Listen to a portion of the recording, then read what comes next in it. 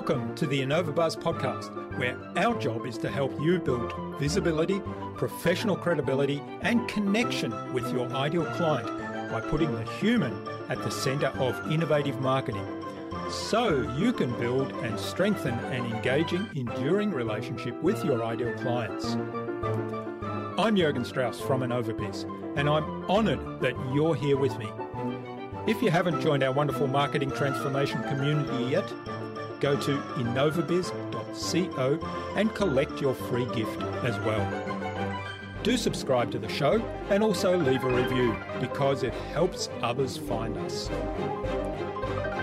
Let's get into today's masterclass on this InnovaBuzz podcast.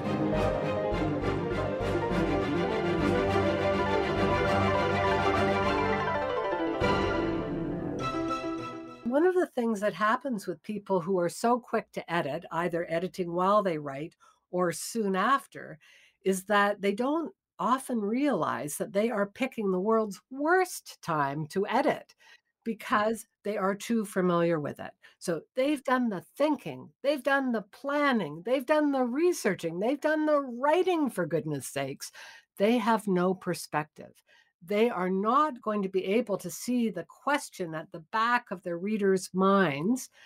They're not going to be able to anticipate that. And so therefore, they're not going to be a really good self-editor. So a really key part of my system is to ensure that people take a good break from writing before they start the editing.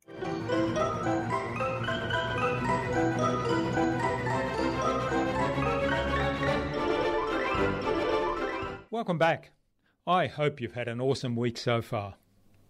If you haven't yet listened to my recent conversations with the author of Stand for Something, Brian Burkhart, and with the author of Win or Die, Leadership Secrets from Game of Thrones, Bruce Craven, then do go listen into them. But only after you've listened to today's conversation, because I'm really excited to welcome to the InnovaBuzz podcast as my guest today, Daphne Gray Grant. Daphne grew up in the newspaper business. Her parents owned a weekly where she worked from the age of 16, even while completing her tertiary studies. Eventually, she left the family business to become a senior editor at a major metropolitan daily, the Vancouver Sun, where she worked for 10 years. After the birth of her triplet children in 1994, yes, 3 in 1, that was a challenge, and she decided to become a communications consultant and a writing and editing coach. She's the author of 8.5 Steps to Writing Faster and Better, and also Your Happy First Draft. Daphne has been blogging since 2006 and hosting a YouTube channel since 2017. She strongly believes that the main reason people can't write and can't write quickly is because the school system hasn't given them the simple tools to do it.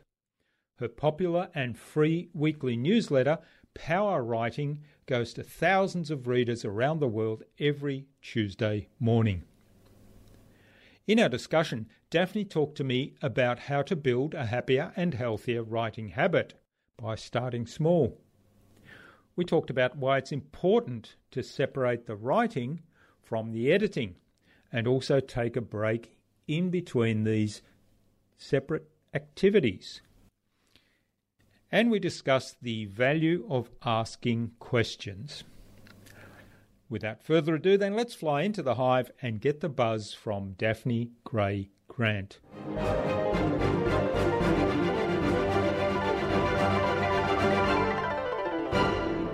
Hi, I'm your host Jürgen Strauss from InnovaBiz, and today I'm really excited to welcome to the InnovaBuzz podcast from Vancouver in Canada, Daphne Gray Grant. She's a writing and editing coach who works with writers around the world, helping them to write faster and better. Welcome to the InnovaBuzz podcast, Daphne. It's a real privilege to have you as my guest. Thanks, Jürgen. Great to be here. Janine Kelbach, who was our guest on episode 382 of the InnovaBuzz podcast, suggested that we have a conversation with you, and she introduced us. So a big hello to Janine. Hi, Janine. Thanks for doing this. Now, you kind of grew up in the newspaper industry. You sort of were a journalist and publisher of newspapers, and then you helped other people writing and editing. So what is it that drives you now to help other people with their writing and editing, and how did your experience in the newspaper industry shape what you do? Well, that's an interesting question. I mean, I think the thing for me was that I was probably born to be a teacher. And when I was in high school and university, I knew I was really interested in teaching, but I couldn't wrap my mind around having to do the same thing all the time. I think I kind of envisioned a grade 4 teacher. And I thought, how can people bear doing that for 25 or 30 years? And I just didn't pursue teaching because of that, and ended up in the newspaper business because of my family history. So my father owned a struggling weekly newspaper. I always want to work that adjective struggling into there because I don't want anyone to think I was a Patty Hearst. You know, we didn't have tons of money. But I worked in that business for a number of years, and then from there graduated to the daily newspaper business. So I worked as a senior editor for a large metropolitan daily newspaper for about 7 or so years. And then within that company, I went on to become a senior manager on the business side. And then I found myself pregnant with triplets. And after the kids were That would have been, yeah, they say when your first child, when you're about to have your first child, that's a pretty life-changing experience. And I can certainly attest to that part. But boy, triplets, that's you don't do things by halves. No, I don't do things by halves. A friend of mine sent me an email at the time and said, you have blistering efficiency. So that's the way I kind of saw that. And in fact, it was my kid's birthday just yesterday. So we celebrated their 27th birthday yesterday. Well, happy birthday to all three of them. Yes, indeed, indeed. And so after they were born, I did go back to the newspaper business very briefly, but there happened to be a buyout offer on the table at that point. And I thought I should just take the money and run. So that's what I did. And I started my own business after that, basically working as a freelance editor and writer for a couple of years. And when my kids were very young. And when I was doing that, I kind of thought, you know, maybe I could set up my own business where I'm teaching other writers and editors how to do the work a little bit better. One of the things I discovered when I left the newspaper business was that I didn't have a really healthy or effective writing habit myself. Writing was one of those things I was not born enjoying doing. I was a natural editor. I was really, really good at editing and really fast at it. And when I was in high school and university, frequently edited the papers of my friends as a kind of a favor to them. Always enjoyed it. Never felt like work to me. I just had a lot of natural aptitude for editing, but very, very little natural aptitude for writing. And so when I left the newspaper business and started writing and editing professionally, one of the things I discovered was how much I truly disliked writing and how difficult it was to do for other people financially. Because, you know, if you're doing it by the hour, if it's taking you 2 hours or 10 hours to do something that you ought to be able to do in 30 minutes, you can't charge people for all that time. And so what I did was I stepped back for about a year. I did a lot of editing, but I stepped back from the writing business and figured out how to write faster, more effectively, more efficiently. And then once I'd figured that out, decided that I could make a business teaching other people how to do the same thing. That's fascinating. I guess there's a bunch of thoughts that were going through my mind there as you were telling that or describing that journey. And the obvious one first is the difference between editing and writing. So if you said you were a natural editor, you had an aptitude, you really enjoyed doing it, and yet writing felt so difficult. Why is writing and editing completely different in that sense? Well, I think the thing I would say is that it uses different parts of the brain. And one of the things that happens in Western society is that we are really well trained to use the critical part of our brain. And by that, I don't mean the most important part. I mean the part that criticizes us and other people. That's our prefrontal cortex. And we're highly rewarded for using it in the business world and in the academic world. So both those worlds love it when we're critical about things, figure out the problems, work at making things better. That's a very linear, logical task, and it's not terribly creative. There's another separate part of our brain that's really creative, good at inventing things, solving problems, doing that kind of stuff that's hard to pin down. And what happens is if you're really good at using the critical part of your brain, that's the part of the brain you want to use all the time. And so if you are constantly being critical while you're trying to write, it's very, very hard to write. And so what I do now is I teach people how to turn off that critical part of their brain so they can allow the creative part of their brain to flourish. Yeah, it's fascinating. And I know you talk quite a bit about when you're writing, you shouldn't be editing, and that's the critique most people have. And I guess even before I discovered your work and was reading about that, I was aware that if I corrected myself, I would slow down. And I always had this, I guess one of the smartest things I ever did in my life was way back in university, and this is a long time ago, they used to offer summer schools, and one year, just for the hell of it, I don't know what prompted me to do this, I took a touch typing course on an old keyboard typewriter and learnt over the summer holidays in this summer school to touch type. And of course, that's come in very useful now with the advent of computers.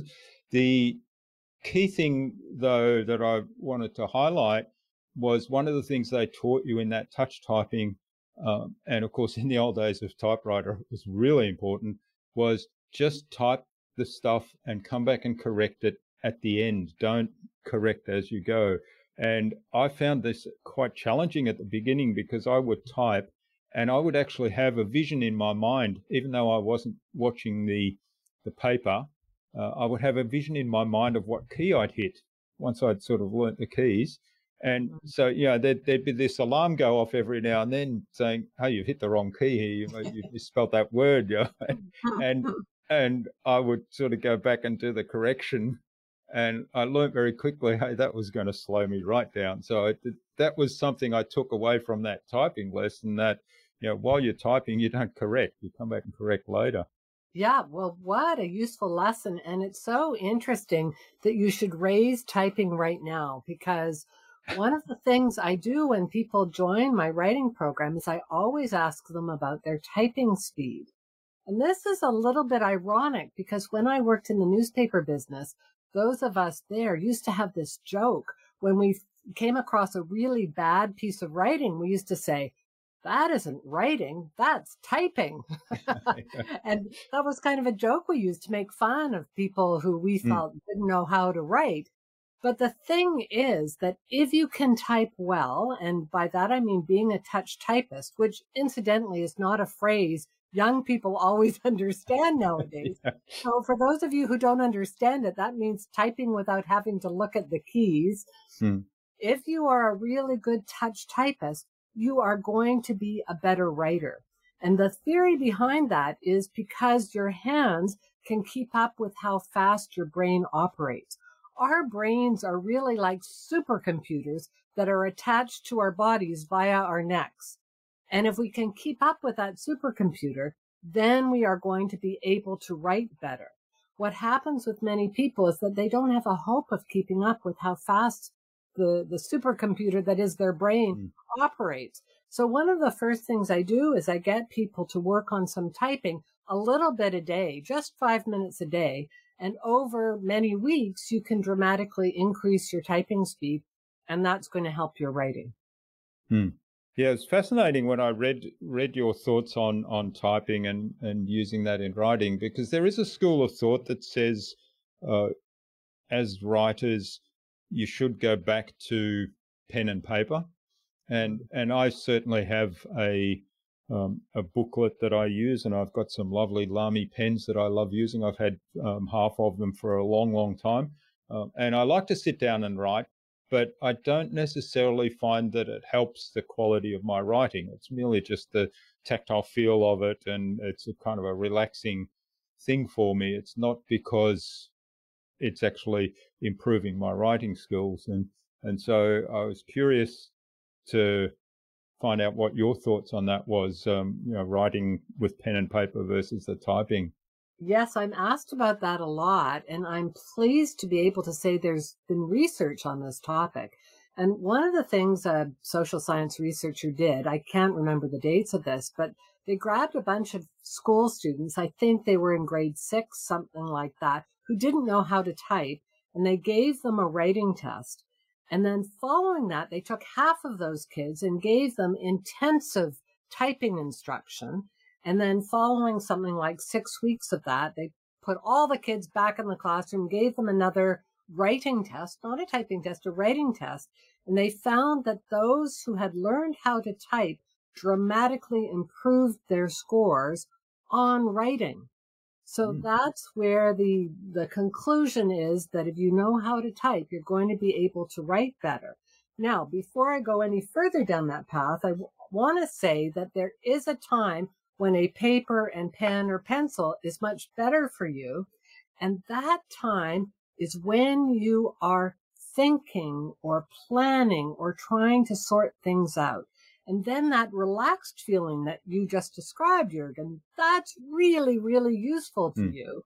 And that's something I really want people to encourage. So when you are thinking and planning, don't do it at your desk. Don't do it at a typewriter. Go to a comfortable chair. Go to a couch. Stretch out. Go to a hammock. Go somewhere where you can really relax and let your mind wander in any direction it wants to go. That's when you're going to get the really interesting stuff.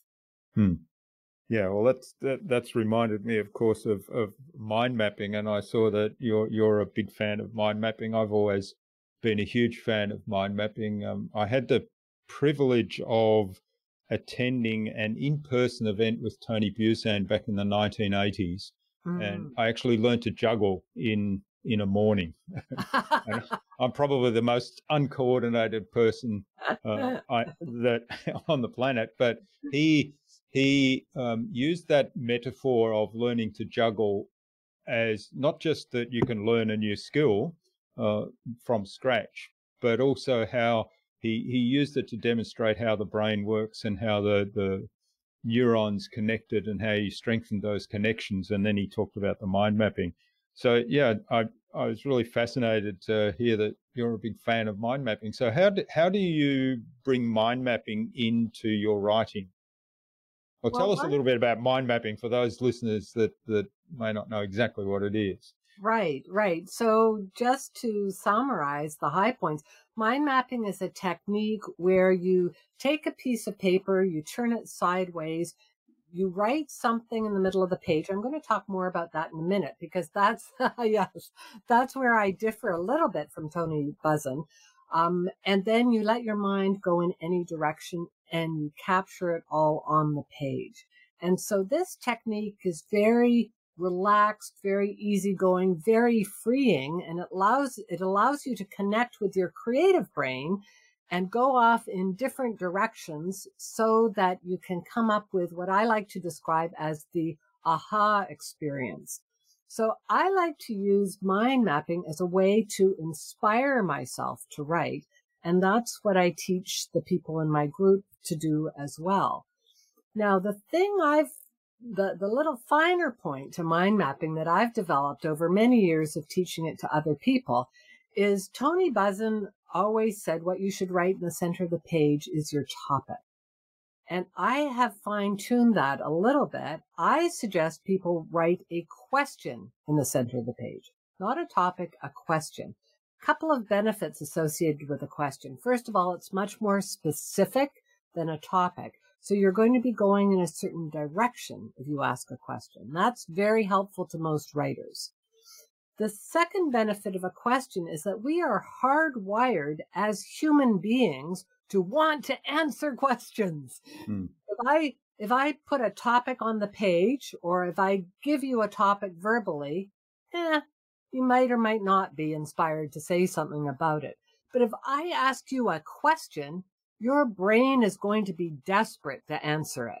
And that's very helpful to people who are mind mapping. Asking a question really, really helps set them in the right direction in terms of mind mapping.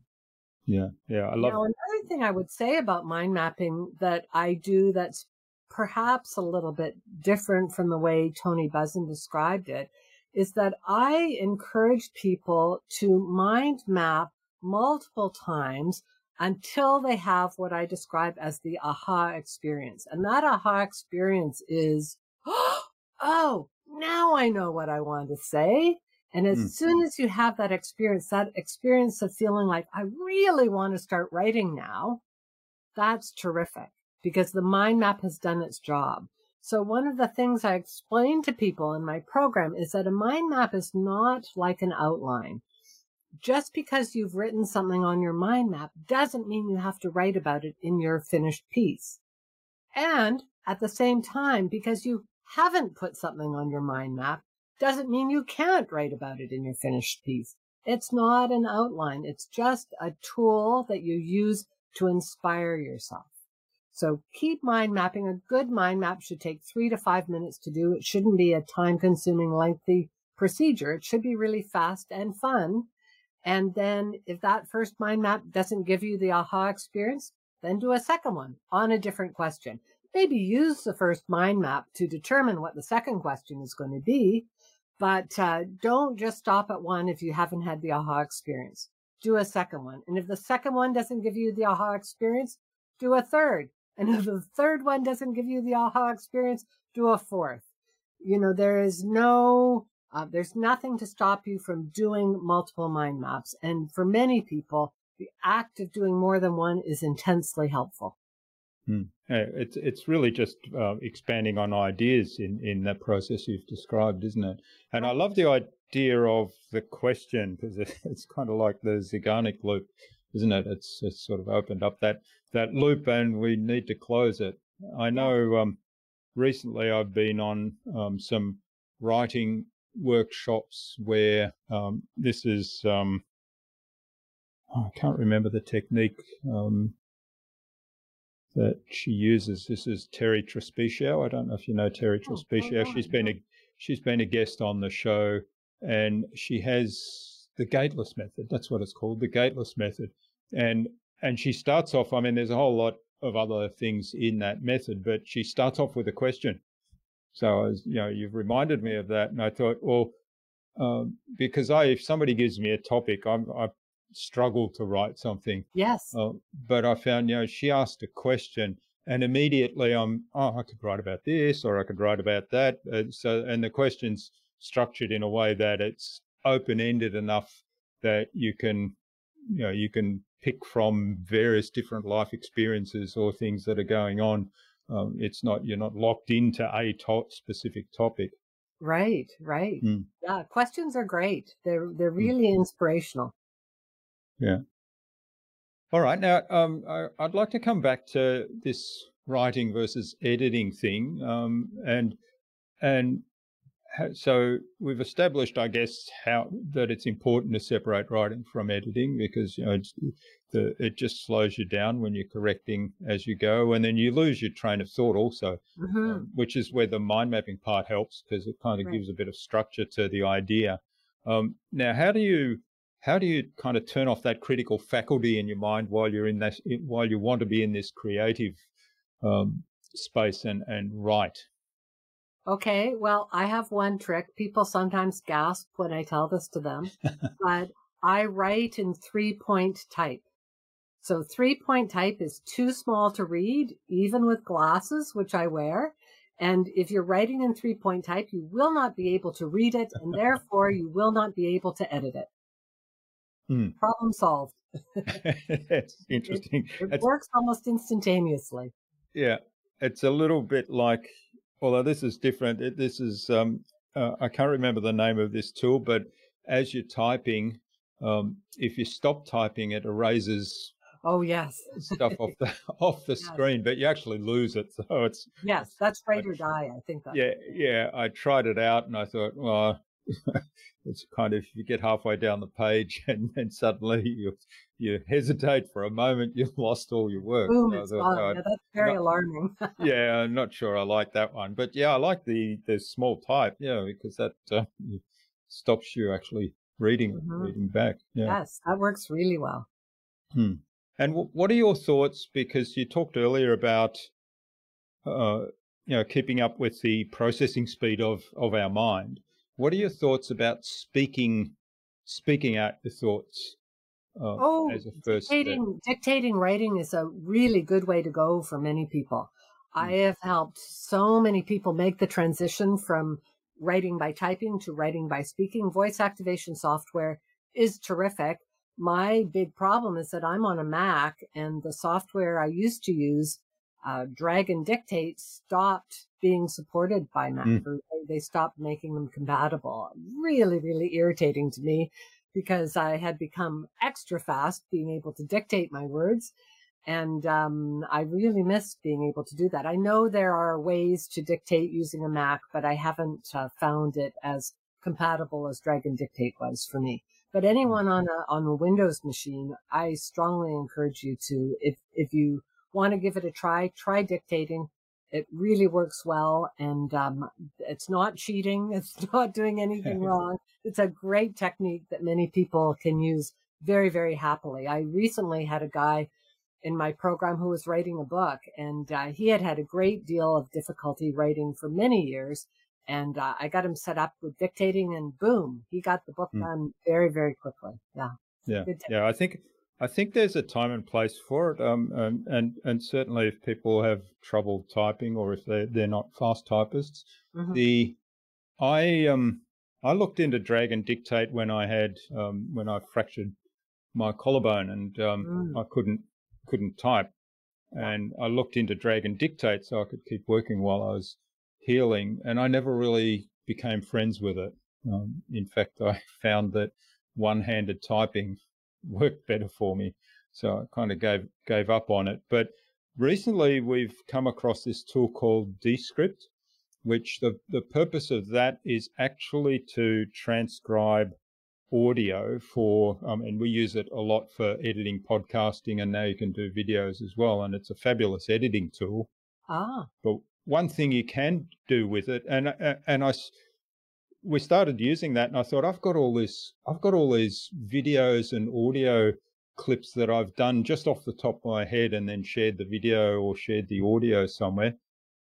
I'll just dump them in there, and that'll give me the written version of that article, and I can repurpose that content somewhere. And then I realized, well, if I have a thought, I should just dictate it in there quickly, because sometimes, I won't write the things out. I'll have, say, a 2-minute video or a 3-minute video that will be a nice little social media post or something like that. So I've started using Descript actually as a dictation tool as well as the other things. That's fantastic. I will just make one comment about Dragon Dictate in case there are listeners to this podcast who have it and, like you, didn't feel that they could be friends with it. I had that exact same experience myself. I have chronic back pain, and my doctor thought that dictating would be helpful for that. He worried that it was the typing that was irritating my back. And I had tried Dragon a couple of years ago, and it really didn't work for me very well. And so I thought, and the doctor was kind of nagging me about it. So I thought, okay, I'm going to hire a consultant. So I found a consultant, a Dragon consultant. I paid for 1 hour of her time, so it wasn't expensive at all. And in the first 3 minutes, she explained to me the problem, which was that I had an older version of Dragon, and that particularly for the Mac, older versions of Dragon were really, really bad. And at the point I had hired her, she said, oh, there's a really great new version of Dragon. You just need to upgrade. So I upgraded, and she was right. It was fantastic. And then she gave me this quick session of the commands, etc., how to make it work for me. And It was fantastic. I had no problems with Dragon after that. So now for anyone on a Mac, it's not going to work anymore. But if you are on Yeah. Windows and haven't been comfortable with Dragon, get a consultant to help you, because it really is fast and easy, and it should not be a problem, provided you have the most recent version. Yeah, and also that there is a learning phase to it, and the software itself learns. Mhm. And I suspect that in the physical and emotional condition I was in at the time, Yes, yes. I Could have probably been. didn't have the patience to Could, go through that learning phase. yes, indeed. But one thing I will say about that is that the software learns faster now than it did 5 or 10 years ago. Hmm. I did not find, when I was trying to do it many years ago, I found the time to teach the software very, very painful, but it's not that way now. The software learns really quickly now. Hmm. That's great. All right. Well, let's take a step back in terms of writing and talk about, well, I guess procrastination, because people talk a lot about writer's Mm, block. I've got yeah. writer's block, and I know I've used the term myself as well. And it happens to me when I sit down. Okay, I must write something today, and I'm just not in the mood, or the environment isn't right, or something else is going on my mind, that's occupying my thoughts, and so I'm just not really paying enough attention to it. But I know you've got a theory that there's no such thing as writer's block, and it's probably more to do with procrastination. So tell us more about that. Yeah, yeah. Well, I tend to agree with Terry Pratchett, the writer Terry Pratchett, who said writer's block was just a term invented by people in California who didn't want to write. So I kind of tend to agree with that. In terms of procrastination, I've worked with a lot of people who told me that they were procrastinators. And generally, when they confess this to me, they often suggest that the heart of the problem is that they're really very lazy. And, one of the things I always say to them is that in my experience, procrastinators are not doing it out of laziness. The reason people procrastinate is one of two things. Either they have given themselves too daunting a job. So, for example, if they're writing a book, they keep thinking, I have to write 70,000 or 80,000 words. Well, who wouldn't get freaked out by having to write 70 or 80,000 words? That's an awful lot of words. So that's the first problem. They've taken on a job that's too daunting, too big, too frightening, or they haven't developed a healthy and happy writing process. So if people fall into that category, I like to say to them, look, if I had the instruction to bang my head against a brick wall every morning, that would cause my head to bleed and it would give me a headache, and therefore I wouldn't want to do it. My procrastinating about banging my head against a brick wall would be a smart decision. Hmm. And many people who haven't developed a healthy, happy writing process don't write because it's too unhappy for them. It's too uncomfortable. And their decision not to write, they might call it procrastination, but in fact, they're making a really sharp cost-benefit decision saying, this act of writing is going to make me feel uncomfortable and unhappy. Therefore, I don't want to do it. Therefore, I'm not going to do it. Smart decision if they don't have a happy way to write. So I always think my main job is to help them make their writing practice happier and healthier. And that's what I help them do. So the way to do that, in brief, is to write for only a very short amount of time, but do it every day. Because writing is one of those jobs, it's a little bit like exercise. It requires some conditioning. So, Jürgen, if I were to say to you, tomorrow, I want you to go run a marathon, what would you say to me? Yeah. Wow. I think I'm going to procrastinate over that one. Yeah. Yeah, because you haven't been training. You haven't been training for a marathon. And to train for a marathon, I don't know what the minimum of time is, but I think for someone who's already running, you can't possibly do it in less than 6 weeks of training. And it's probably more like 6 months. Maybe it's 3 months for someone who's relatively healthy. I don't know, but it's a significant amount of training time. The number of people who come to me and say they want to write for 2 hours a day is quite large. And many of them are shocked when I say, no, that's too much. You cannot start with 2 hours a day. You can't even start with 1 hour a day. That's also too much. Generally speaking, I try to get people to start with 15 minutes. 15 minutes is an ample amount of time for writing. You don't need to do more. And not infrequently, I'm working with people who have some trauma associated with writing. For anyone who fits into that category, I start them with 1 to 5 minutes. That's plenty of time for anyone who has writing trauma. I remember a couple of years ago working with a woman who was doing her doctoral dissertation, and she had to write 100,000 words. And she was a mess when she came to me. And so I said to her, you're going to start with 5 minutes, no more than 5 minutes. Now, she had 100,000 words to write, but 5 minutes was what we started with. And she didn't advance beyond 5 minutes for the first 3 months. So 3 months of working at 5 minutes a day. And then once she got to those 3 months, she was gradually able to ratchet up the amount of time she spent writing. Now, she finished her dissertation. She was very happy. She's now working as a postdoc somewhere here in Canada. She came to Vancouver, where I live, about a year after finishing it, and I took her out for coffee, and we had a very pleasant conversation about what her experience had been. And then she told me the whole story. And my goodness, it was horrifying. She was one of those people, she sailed through her undergrad degree, sailed through her master's degree, got A's, straight A's, everything she did. Everyone was always happy with her, impressed with her work. And then when she got to do her PhD, one of her professors took her aside and said, it's really too bad you don't know how to write. You're going to have a hard time doing your dissertation. And this terribly thoughtless comment planted a bad seed in my client's head.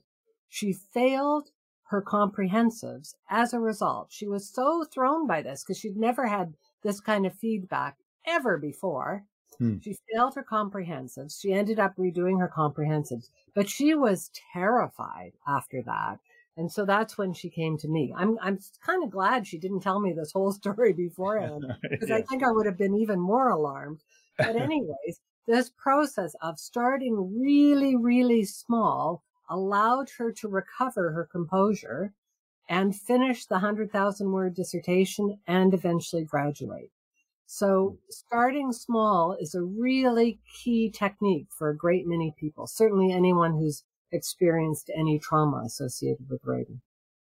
Yeah, and I think the marathon metaphor is a really good one there too, because it's not just the starting small bit, but the consistency then to do that. And if you do 5 minutes a day for 6 months every day, how many is that? So let's say 6 3 is 180. So that's 180 by 5 minutes. So you've got several hours worth of writing there already, and that could well be quite a significant chunk of whatever project you're working on.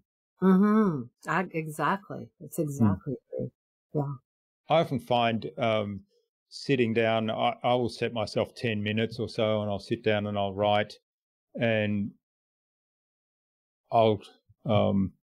it'll be 5 minutes, sometimes even almost 10 minutes, and I just don't know what to write. But once I get going, then it's kind of like, I could go for half an hour or an hour once I'm underway, because then all of a sudden some idea has developed and it starts to connect with other ideas. And Exactly. This is another metaphor I like to use, in which writing is so similar to exercise. Runners will frequently give themselves the rule that even on a day where they don't feel like running, they have to put on their shoes and they have to go out and run 2 blocks. And they get to the end of the 2 blocks and they think, I feel like doing more now. So they do. And the same thing can be true of writing. If you resolve to write for 5 minutes a day and you get to the end of 5 minutes and you want to do more, then do more. But you don't have to if you don't feel like it. Yeah, that's a good one, because I was, and I can't remember in what context this was. I was reading something, I think in a book, and it said, don't think about, so it was just take the first step.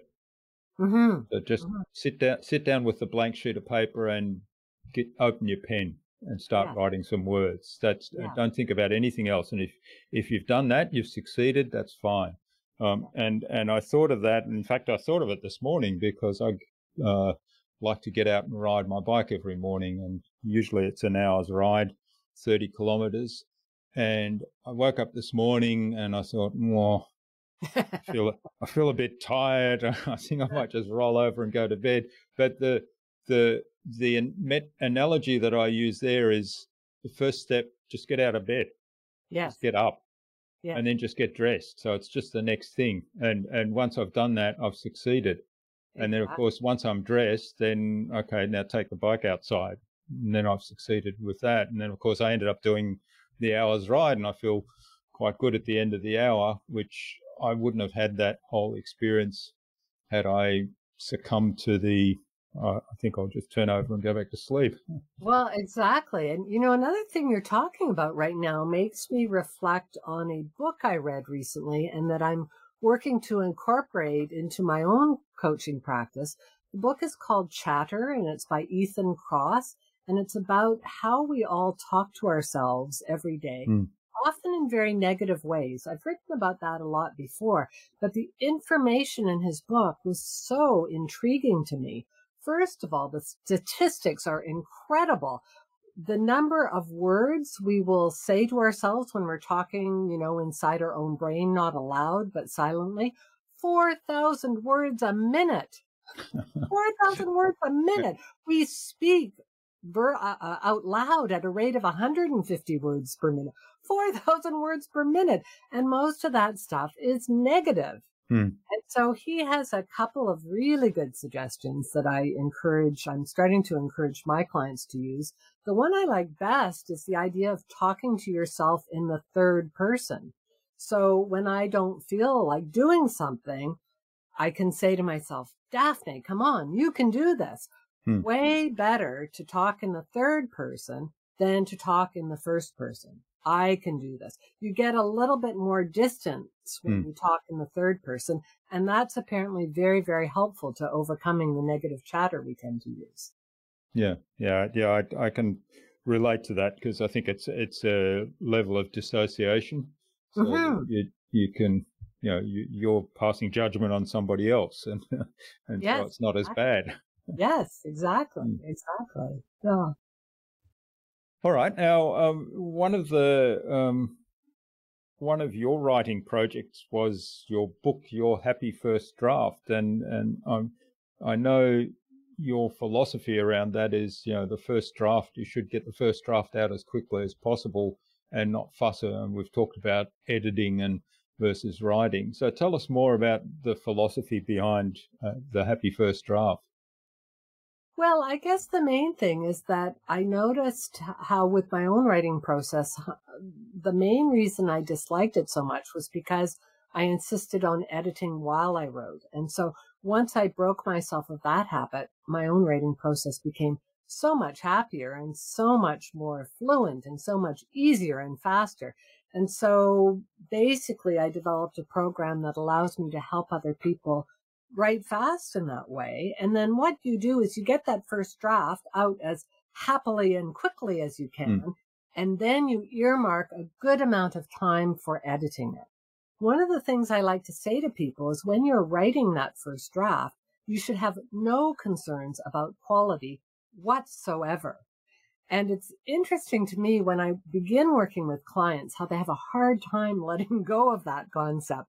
I have a client who's relatively new right now, and they report into me each day via a website. And he's always saying things like, I'm really not very comfortable with the quality of what I'm writing. And I keep writing him back little notes saying, don't worry about quality. Your only job is to produce quantity right now.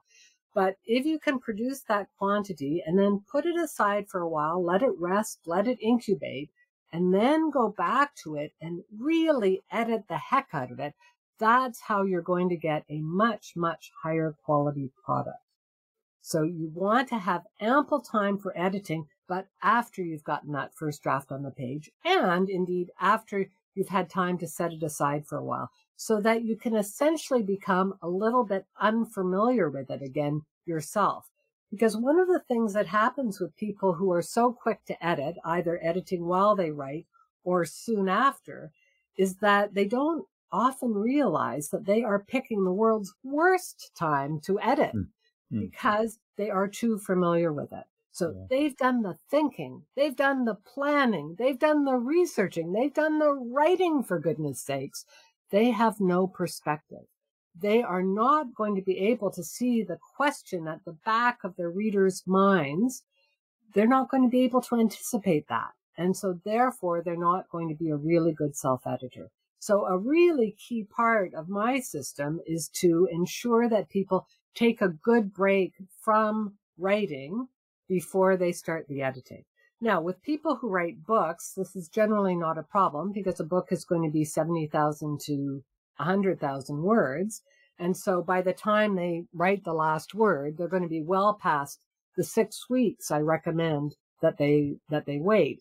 For people who are doing something like blog posts, so I also work with people who are blogging, it's a little bit more of a problem. But for someone in that situation, I recommend taking as much time as they possibly can. Usually people can take at least a full day before they have to publish something. And even then, I recommend that they do something highly distracting before they get to the work of editing. So that could be writing something else, editing something else, doing some administrivia like email or filing or accounts, whatever it is you want to do. But distract yourself before you get to the job of editing, because you want the text you're going to be editing as unfamiliar to yourself as possible. Yeah. That's really good advice. I mean, I've fallen into this trap before. Well, first of all, doing the editing while you're writing, and it's just a slow progress that we've talked about before. And also, I think you actually get a much worse first draft because you're losing your train of thought each time you go into editing mode. Yeah. And so you're kind of shutting off that creative part of the brain. Mm-hmm.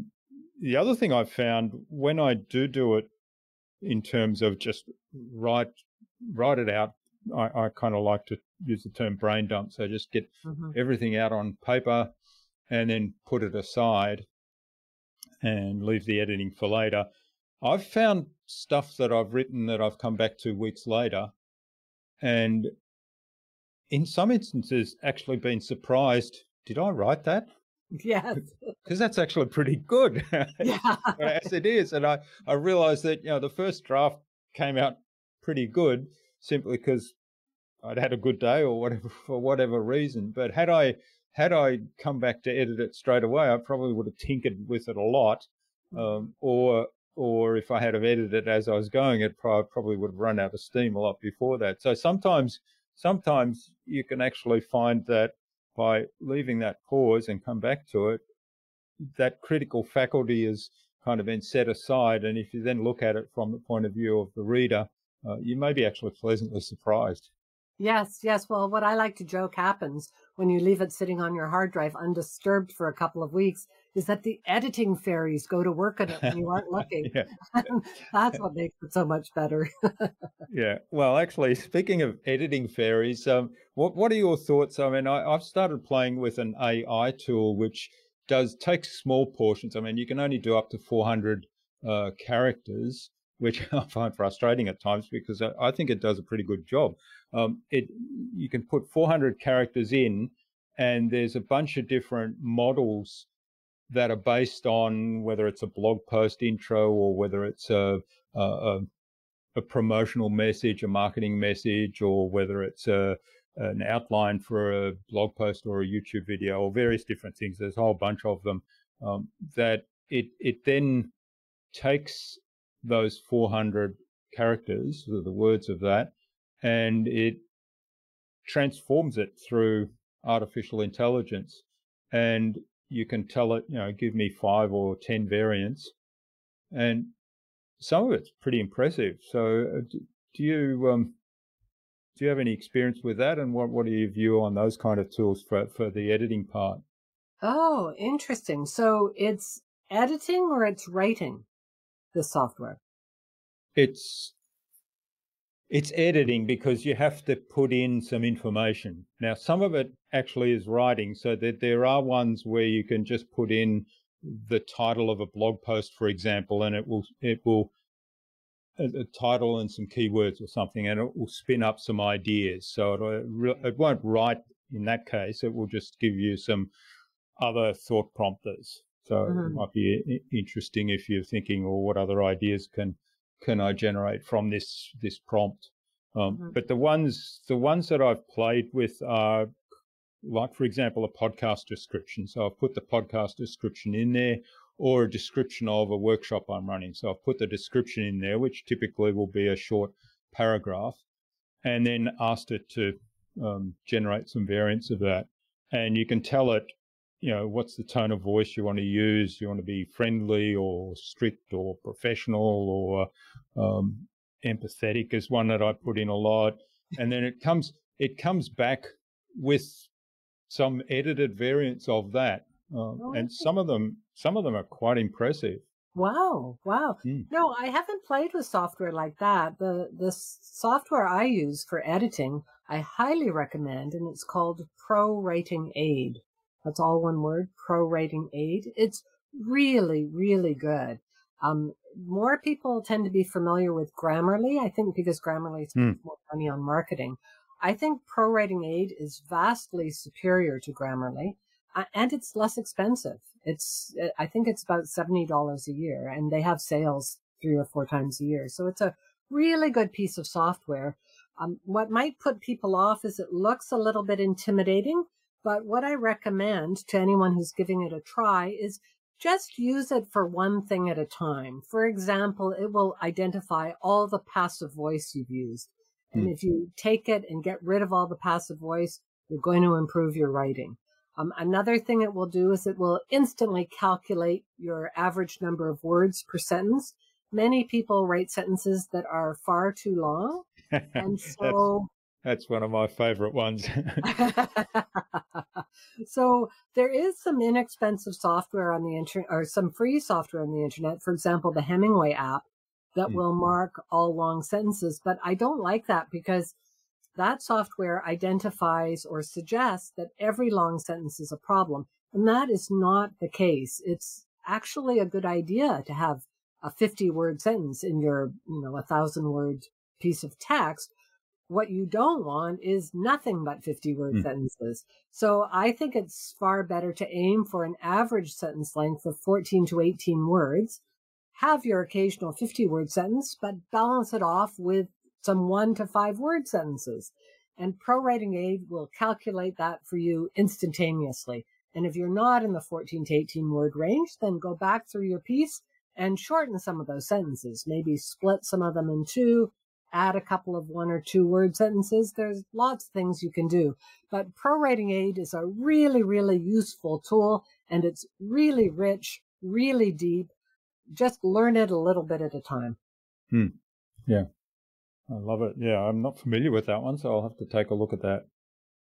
Great. Well, I've just had a look at the clock, and we've been going quite a while. I haven't touched on a couple of other things around repurposing content and so on, but maybe we'll have to follow up with another episode. So I think it's a good point now, though, to move on to the Buzz, which is our innovation round, and it's designed to help our audience who are primarily innovators and leaders in their field with some tips from your experience. So I've got 5 questions. Hopefully your answers will inspire the listener to go and do something awesome today as a result. Okay. So what's the number one thing you think anyone needs to do to be more innovative? I think that amounts to really caring about your customers. So, for example, if I'm reading something, whether it's a book or a blog post that I know is going to interest one of my clients, then I'll email them about it. People really, really appreciate that kind of interaction. So it's a really great way to make very, very loyal customers. Yeah, I love it. I do that all the time. In fact, I just set up, somebody sent me an email as an example of the database they've set up, how they collect things when they they find things and they think, this could be useful for a whole bunch of people that are in podcasting, for example. So podcasting is one of our areas. And so if I read something, and I'm always reading things about podcasting, I can collect those rather than send them out right now because I just happen to see it right now. I can collect them and so I can come back and say, well, once a week I want to contact my clients, and so here I have this database of information, so I can go back to them and say, just checking in, how you're doing, and by the way, I found this article that might be interesting for you. And I thought that's a brilliant idea because I was doing that anyway, but then I'd be really inefficient about it because then I'd kind of go back and what have I read recently that might interest that person, as opposed to having the collection ready to go. Great idea. Great idea. Mm. Okay, what's the best thing you've done to develop new ideas? Well, I have to say, I always get my best ideas from my customers. So I get really excited when someone says to me something like, have you ever thought of XYZ? And I think, oh, yeah, that's a great idea. And so then I'll develop a product related to that. I honestly say I get my best ideas from my customers. Yeah, that's a great way to do it, particularly for developing products, because if somebody's saying, have you ever thought about this, or what would you do in this situation? I'm really frustrated by X, Y, and Z right now. So then there's a real problem there. And if you have the solution for that, that somebody's going to be happy about it.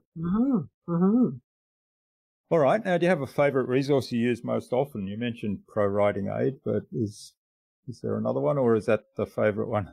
Well, I'd say for productivity, there are really two resources I use. One is the Pomodoro. Are you familiar with the Pomodoro? Yeah. So I run my day. My day is a series of Pomodoros, always. And then the other thing I use in combination with that is I use time blocking. So each morning when I set up what I'm going to do the day, I have a little form that I created in Microsoft Word, and it divides the day into half-hour segments, and I plan each morning what I'm going to be doing for every half hour. And whoa, Nellie, that has made me so much more productive. I had heard this for years, that time blocking was really the secret to being incredibly productive. And I thought, oh, I can't do that. I get so many calls, I have so many emails, blah, blah, blah. But then as soon as I tried it, it is absolutely like magic. Really. Yeah. So how's, I've used time blocking, and I use time blocking, and I have used Pomodoro, but how are the two different? Because I see, to me, Pomodoro is kind of just a variant of the time blocking. Well, I guess the thing is with the Pomodoro is you're supposed to be concentrating just on one thing when you're doing the Pomodoro. And so my way of dealing with the myriad of tiny, fast to do things I have to do every day is I put them together in a 30-minute chunk. So I usually have 2 of those 30-minute chunks per day to just do what I call short snappers. So I have a list, and I'll work my way through as many as I can in 30 minutes. So that's probably not a Pomodoro because I'm doing more than one thing. But, it fits in well with the system. Yeah, I understand that. Yeah, and that's, I like that. I kind of do something very similar to that, and the beauty of that one, and I still get caught out on this, I still get distracted, but the beauty of that is if you've got 10 or 12 small things that you need to do, unless they're super important. If they're super important, they're going to move the needle in a big way. Then they get a different time block. But, those usually are administrative things. And if the half hour is up, you stop. So if you've done 5 of the 10, you stop. Yeah. And that's the challenge for me still. I see that list and I think, oh, there's another 5 to go. I'll just keep going until I've ticked them all off. And the danger with that, of course, is there's other perhaps more important tasks there that you're eating into their time then. Yeah, exactly. The best thing about time blocking is that some mornings it's apparent to me that I don't have anywhere near the amount of time I need to do all the things I have to do. So at 6:30 in the morning, I'm able to make a decision about what things I'm knocking off my list and what ones I'm actually realistically going to be able to do. Far more powerful to make the decision about what you're going to do than just let fate decide that for you. Yeah. I've got this system where I have a 1-3-5, and then I combine that with time blocking. So the 1-3-5, so there's 1 activity, 3 activities, 5 activities, and the 1 activity is the one I absolutely must do today. And if that's the only one I get done today, I'm happy. I've achieved. That's Right. been good. And if I complete that one, then I move on to the 3. And usually they'll be, from a time point of view also, they'll be of that relative scale. And that way, and I've got it set up in a Kanban board every morning and I can see it. So then, like today, for example, there were about 7, I think, in my 1 category. So and I haven't done my planning yet for the day. So I've got to go back there, and clearly 6 of those are not going to get done today, and they're going to get removed from that list. Yes. But it's great that you can remove them rather than just discover at the end of the day that you didn't get everything done. That's right, yeah. All right. Now, what's the best way to keep a client on track? I think it's to figure out what their real need is and then just keep reminding them of it. I have a system with my writing program where people have to fill out what they did each day. And if I haven't had the report from them, I email them and say, you haven't reported yet today. Please let me know what you did. And, a great many people tell me that the only reason they wrote on a particular day was because they knew they were going to get an email from me if they did. Yeah. So there's a level of accountability as well. Yeah. Yeah, I love it. And I guess you set that expectation up front so that they know that's what's going to happen. Yeah, exactly. Great. All right. And what's the number one thing anyone can do to differentiate themselves? Well, I think the thing I can say is what I do to differentiate myself, because there are a lot of writers and editors out there in internet land. And so the way I differentiate myself is I focus more on the psychology of writing rather than the how-to of it. And I think that's a little thing that many people, as soon as they hear it, they think, oh, that might be able to help me, because there are not that many people who approach writing in that way. A lot of people approach writing from the point of view of how to fix your grammar or how to do this or how to do that. And I'm basically about the psychology of writing. So I found that finding a slightly different niche makes my services more attractive to people. And I think, I've got a view that I think that is so much more useful to take the content that you're the expert in and combine it with that mindset. We talked earlier about, how we're sort of all programmed to be negative on ourselves and 4,000 words a minute that we tell ourselves unconsciously. Yeah.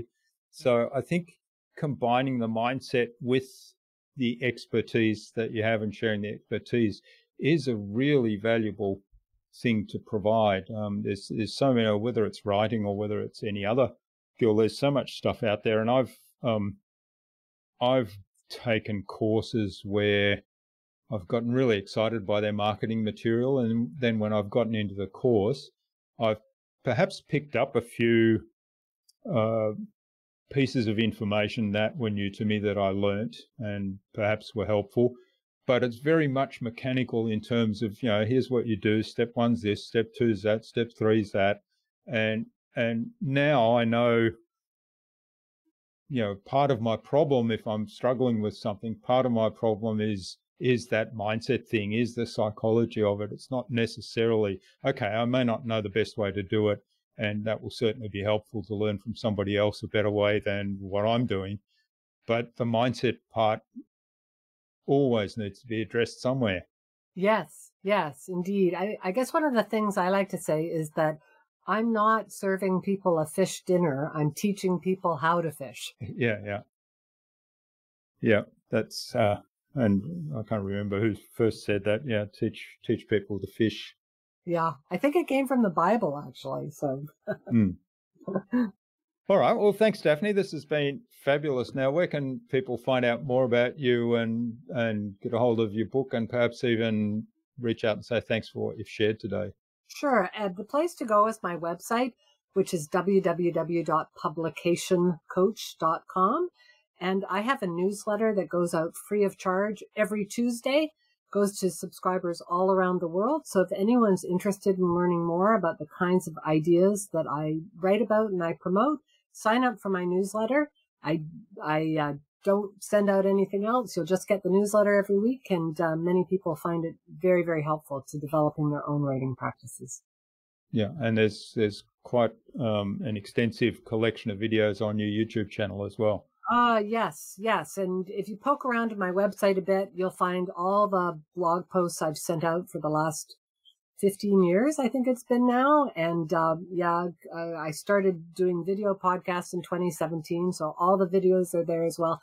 There is a library of stuff that's free of charge that you can happily explore on my website. Great. And we'll link to that in the show notes so people can click straight through. Great. So do you have some parting advice as we wrap this up, Daphne? Well, I guess I would say, because, people who are writing often are dealing with short deadlines. I was going to say deadlines, frequently really short deadlines. And I would say when you are managing your time, always be prepared to allow more time than you think conceivable. People do themselves a disservice when they try to do something faster because they think they ought to be able to do it faster. One of the leaders in this field is the psychologist and Nobel Prize winner Daniel Kahneman. He's the one who developed the theory of the planning fallacy.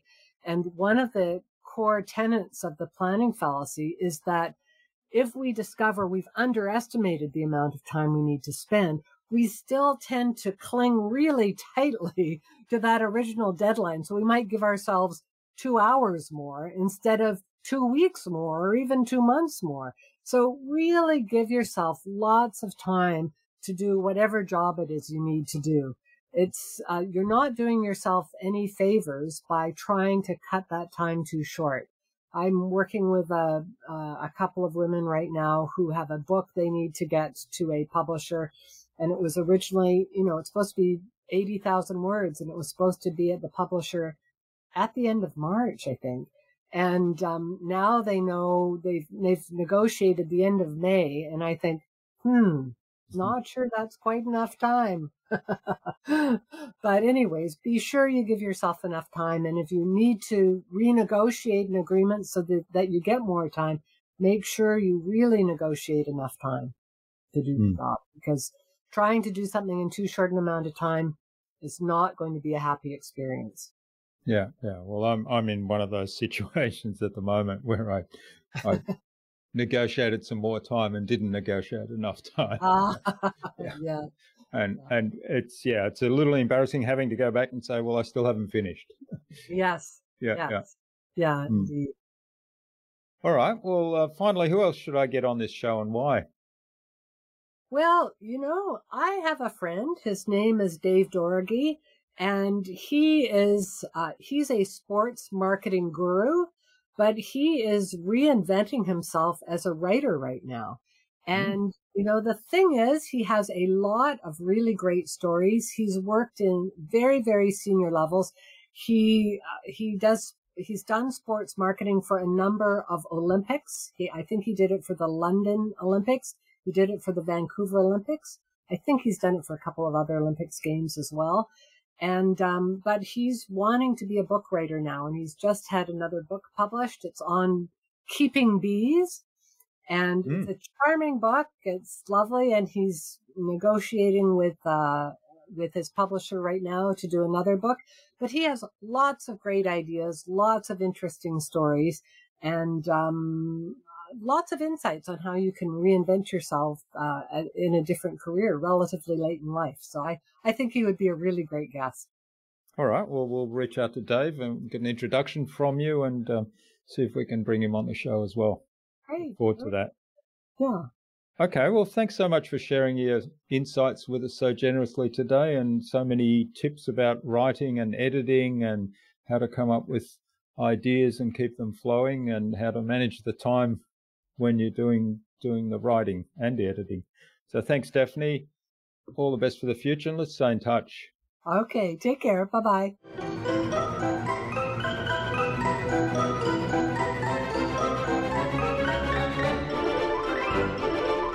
I hope you enjoyed that wonderful and informative conversation with Daphne and took something away from her episode.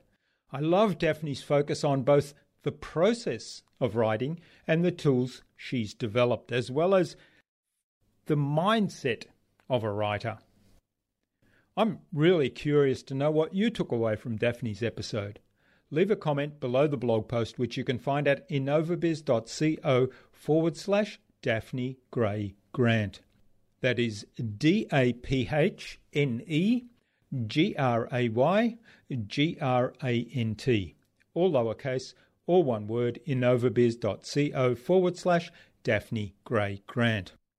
You'll also find contact information there for getting in touch with Daphne, as well as links to the Publication Coach website, her book Your Happy First Draft, the Publication Coach YouTube channel, Daphne's social media pages, and the other resources we spoke about in our conversation today.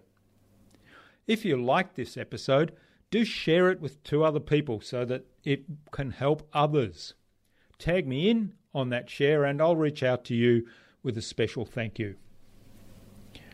Daphne suggested that we have a conversation with sports marketer turned writer and publisher Dave Dorogey on a future InnovaBuzz podcast episode. So Dave, keep an eye on your inbox for an invitation from us to the InnovaBuzz podcast, courtesy of Daphne Gray Grant.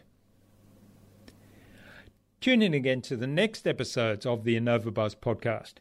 We've got yet more fantastic guests lined up, including business operations architect Sidel Stewart and author, speaker and founder of Smart Hustle Media, Ramon Ray.